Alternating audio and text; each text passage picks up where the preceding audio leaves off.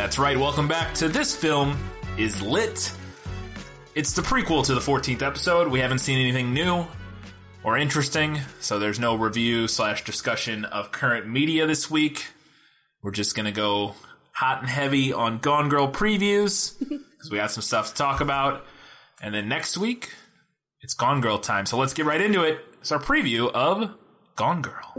Nick Dunn, you're probably the most hated man in America right now. Did you kill your wife, Nick?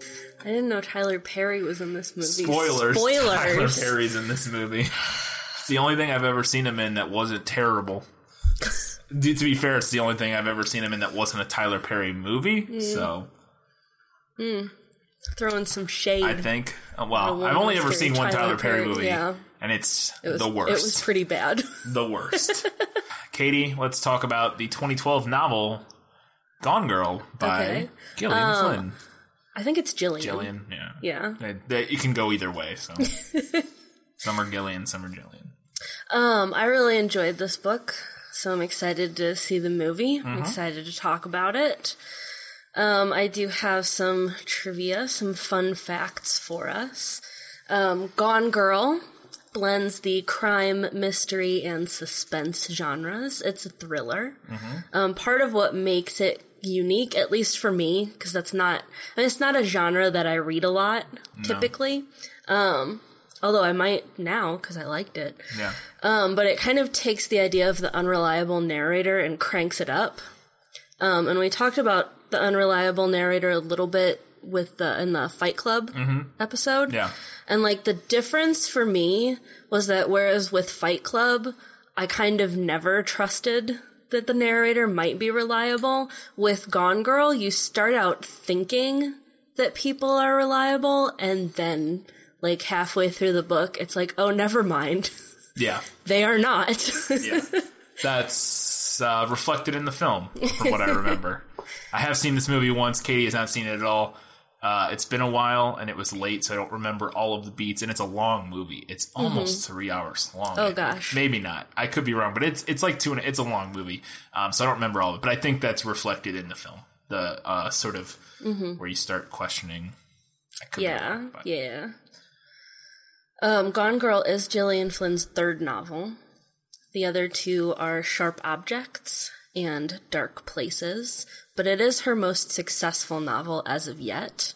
It spent 8 weeks in the #1 spot on the New York Times hardcover fiction bestseller list. Quite the accomplishment. And 26 weeks on NPR's hardcover fiction bestseller list. Also quite the accomplishment. Yeah.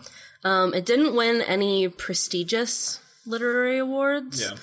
A lot of critics attribute that to genre snobbery, and I would tend to agree. Yeah, it's definitely something that I would say probably tends to fall more into your pulpy, sort of middle-aged housewife reading that people look down on their noses at. It is pulpy, but the writing is really good. Yeah, like the prose is really good. I don't even mean it is that. I'm saying I could. I mean that's what we say when we say genre snobbery. Yes. Looking down on something for the category that it falls into, rather than investigating whether or not it could have actual literary merit. Right. Which I think it did. Anyway, it was widely praised for its suspense and its plot twists and its psychological dimensions and its exploration of the darker aspects of marriage relationships. Yes, that's definitely a key aspect of the film. Yeah. Sounds familiar. Yeah. Sounds very familiar. Flynn did face some criticism, though, some accusations of misogyny due to her often unflattering depiction of female characters. I think she kind of takes a different view of it, though. She does. She does consider herself a feminist, and I've got a quote from her that I thought was interesting that I wanted to read. Okay. People will dismiss trampy, vampy, bitchy types, but there's still a big pushback against the idea that women can be just pragmatically evil, bad, and selfish. I've grown quite weary of the spunky heroines, the brave rape victims, and the soul-searching fashionistas that stock so many books. I particularly mourn the lack of female villains.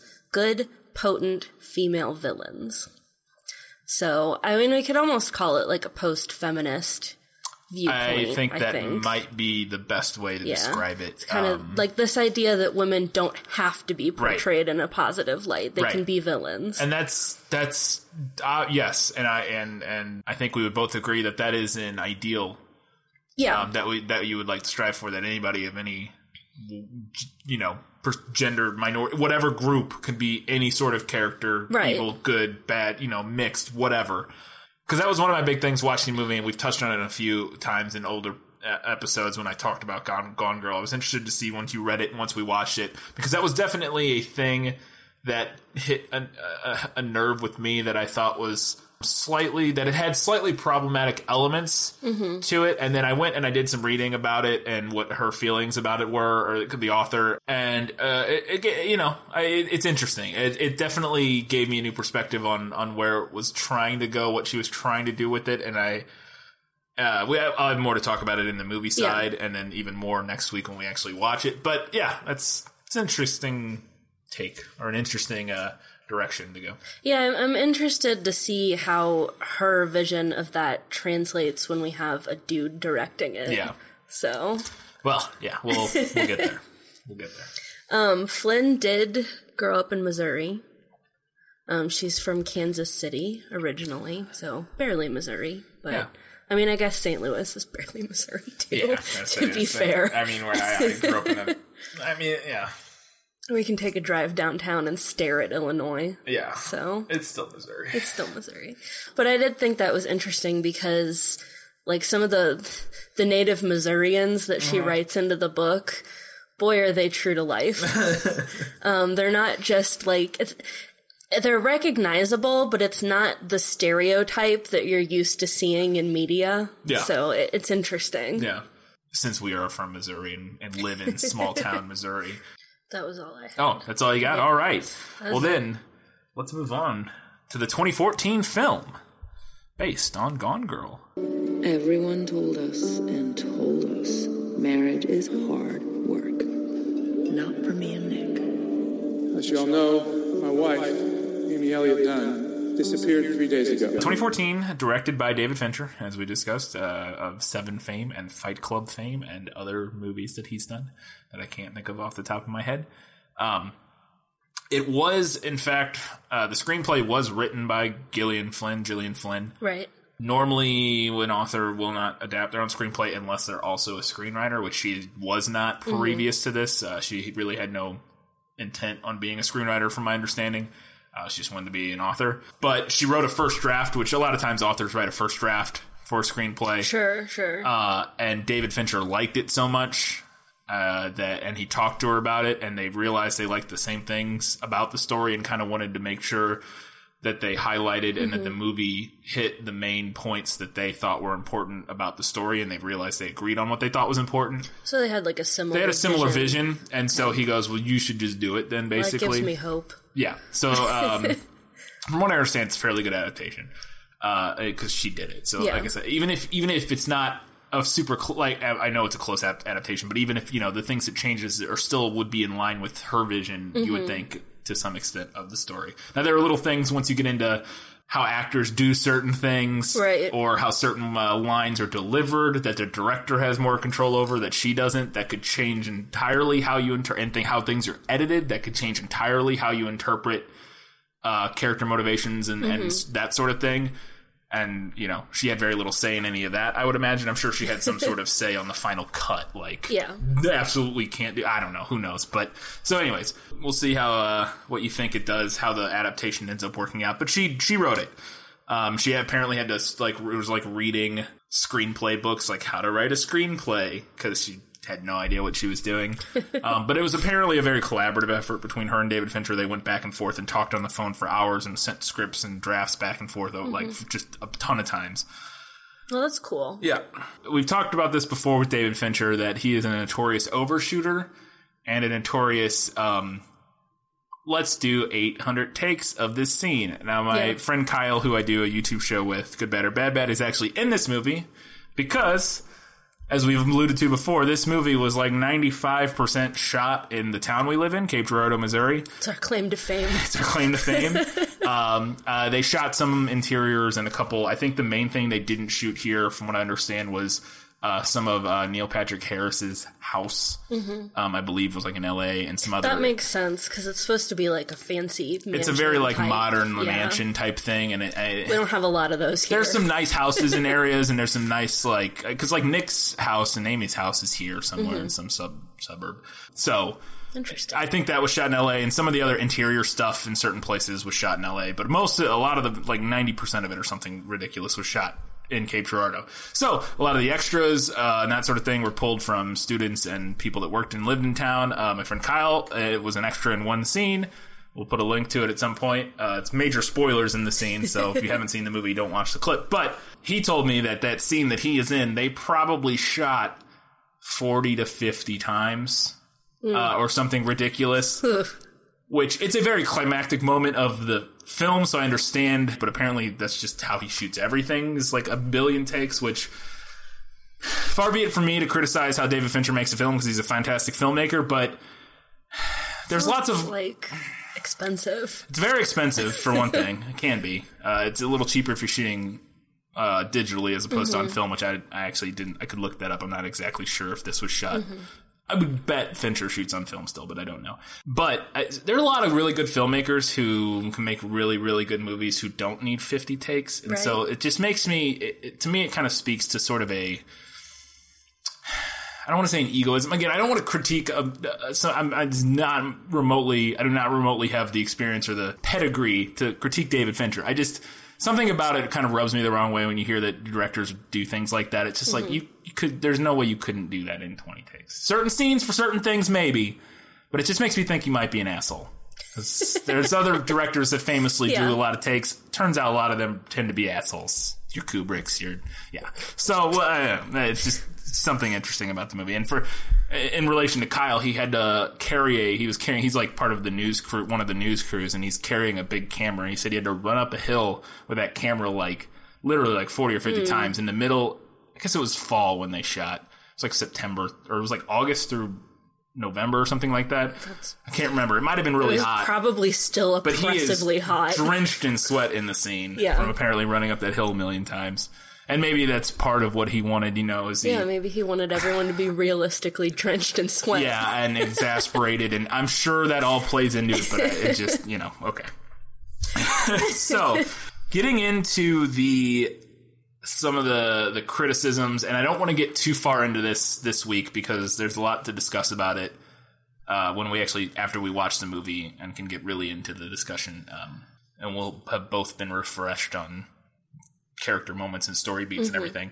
But there was a lot of blowback from critics. In general, critics really like the movie, and it is a very good movie, regardless of what you think about some of the themes. It's a very well executed movie, as all of David Fincher's films are. But there was some blowback for the movie as well, like you said with the book, some sort of a feminist angled blowback, and Flynn was not expecting that, at least from some of the quotes I've read from her.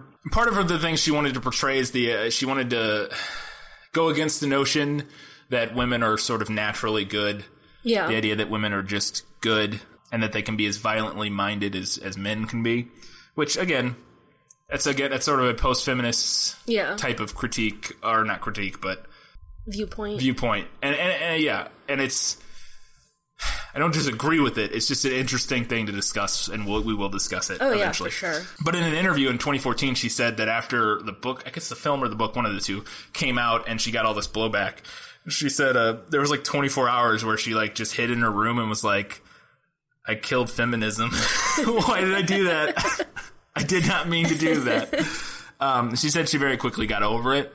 But there was a period where, like, when she started getting that blowback, which I can imagine, it's just the blowback in general in the age of social media is, regardless of what side, air quotes, side you're on, it can come fast and hard. So It can be hard to handle. I don't know if I want to get into any of the other stuff I have here about the sort of feminist critique. I think we'll save that for the episode, because it's meaty. I'm excited to sink my teeth into it. It's meaty. But yes, needless to say, I think this is one of the quotes that I thought was very interesting, and I can't remember. Some critic said that either Amy, the character of Amy, or Gone Girl as a whole, might be the first piece of literature / first character to be both simultaneously misandrist and misogynist. Which, it's a hot take, but it's an interesting... I after having watched the movie, I'm not sure I can disagree. So we'll see. We'll get there. I don't know. I have a weird relationship with David Fincher from the movies I've seen of his. One of the reasons he cast Rosamund Pike. Mm-hmm. Well, first, let's do this. First, here are some of the other actresses that were considered for the role of Amy. In this first one, she was involved from the process very early on as a producer. Mm-hmm. Ended up staying on as a producer, and she was initially cast basically to be Amy, but then in some stage they decided against it. And that would be Reese Witherspoon. Legally Blonde herself. Interesting. Yeah. That's probably the one that makes the least sense out of this list. Because the rest of them make perfect sense to me. And that would be Charlize Theron. Yep. Natalie Portman. Yep. Emily Blunt. Yep. Rooney Mara. Olivia Wilde. A whole lot of sense. Somebody named Abby Cornish, who I'm not sure who that is. Yeah, I don't know her off the top of my head. Julian Hough. So all of those make a lot of sense to me, other than maybe Reese Witherspoon. Yeah, Reese Witherspoon is so sweet looking. Yeah, and I could see that being... I could see that appealing. Being interesting, yeah. But I agree.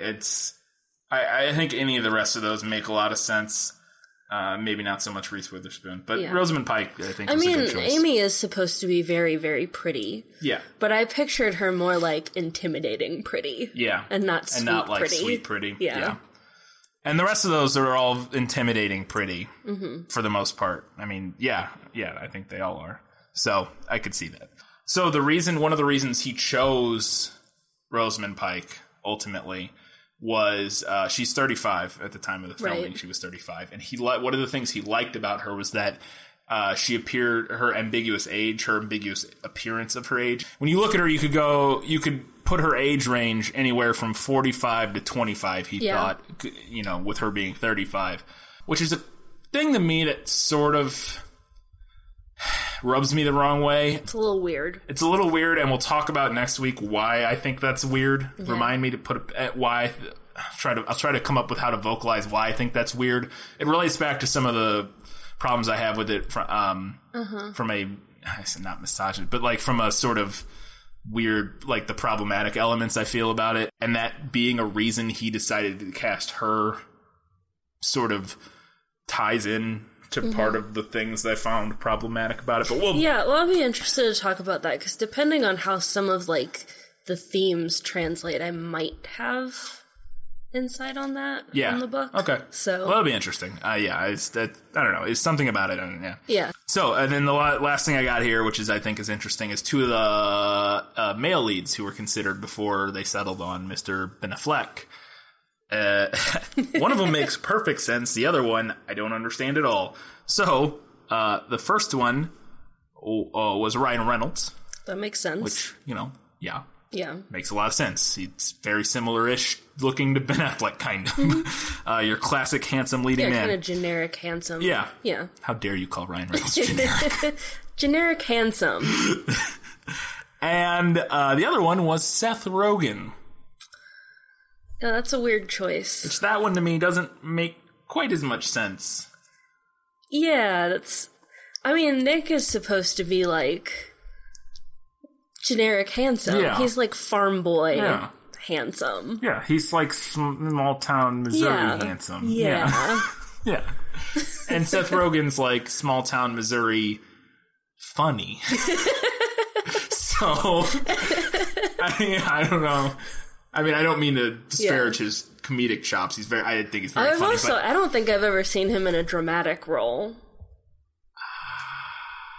Not purely dramatic. Sure, I can imagine that. Not purely dramatic, and this is pretty much purely dramatic. There are obviously moments of light-hearted, humorous moments, but not. It's very much a drama. I'm trying to think. There must be something he's in that's... I'm sure he's been in something. But I can't think of what it would be. I mean, he has definitely, in some things I've seen, he's had more serious moments that where he does fine, you know, where he comes off okay. Yeah. I think he could probably do it. I just think from looks-wise... I bet the reason they considered him is just how good Seth Rogen is at looking befuddled. You know what I mean? Like, just baffled at the situation he's in. Yeah. I can kind of think, like, just when you see, like, just like when Seth Rogen is reacting to something somebody else is doing that is just like he doesn't understand what's going on. I can see how that might have been a thing that they looked at and been like, that's good. But for the rest of it, I don't know. This is the only thing I can think of why they would consider Seth Rogen. So, anyways, that's what I got for the movie. It's going to be an interesting one. I'm excited. It's been a while since I've seen it. I'm really looking forward to seeing how your feelings on it compare to your feelings on the book. And if you feel the same sort of # problematic elements that I felt. Did you feel that at all from the book? Did you get any of that from the book? I mean... Did it give you any of that just sort of like weird feeling? Not really, no. Okay. It didn't feel so much like that to me. I am excited, though, because I really enjoyed the book. Yeah. 5 out of 5 stars. Really? For me. I finished 8 books this year. Already. So far, and I think that was the one that I liked the best so far. Yeah, I mean, I've always heard it's a really great book. Mm-hmm. And like I said, I'll just be interested to... And I'm not like dead set on the idea that it is problematic or that it is misogynist. And I don't even necessarily think it is. I just think it's an interesting thing to talk about, and especially when you take into context what the author has said about it and other thing. I think it'll be an interesting discussion to have. And it's one of the ones I've been wanting to talk about for a while. Yeah, and I'm interested to see like how things translate because there's a lot of nuance in the book. I think that's from what I understand, I haven't read a lot of criticism of the movie, or at least I have avoided it. But the little I've seen from people that have read the book do allude to the fact that the book provides a little more nuance to certain characters that is somewhat lacking in the movie, and thus results in a more problematic narrative. Okay. Is what I've vaguely heard, but we'll see. We'll see if we feel that way or not. I'll be interested to see what you have for Lost in Translation then, or Lost in Adaptation. Yeah, I gotcha. Yeah, Lost in Adaptation. Yeah, I don't know. I'll have to see. I'm trying to think of... Yeah, I don't know. Yeah. We'll see. So, anyways, I got a week till that comes out. Go out, read it, watch it. It's a great film. Like I said, regardless of how your feelings on some of the themes and that sort of thing and some of the more problematic elements of it, is a dynamite movie. It's thrilling.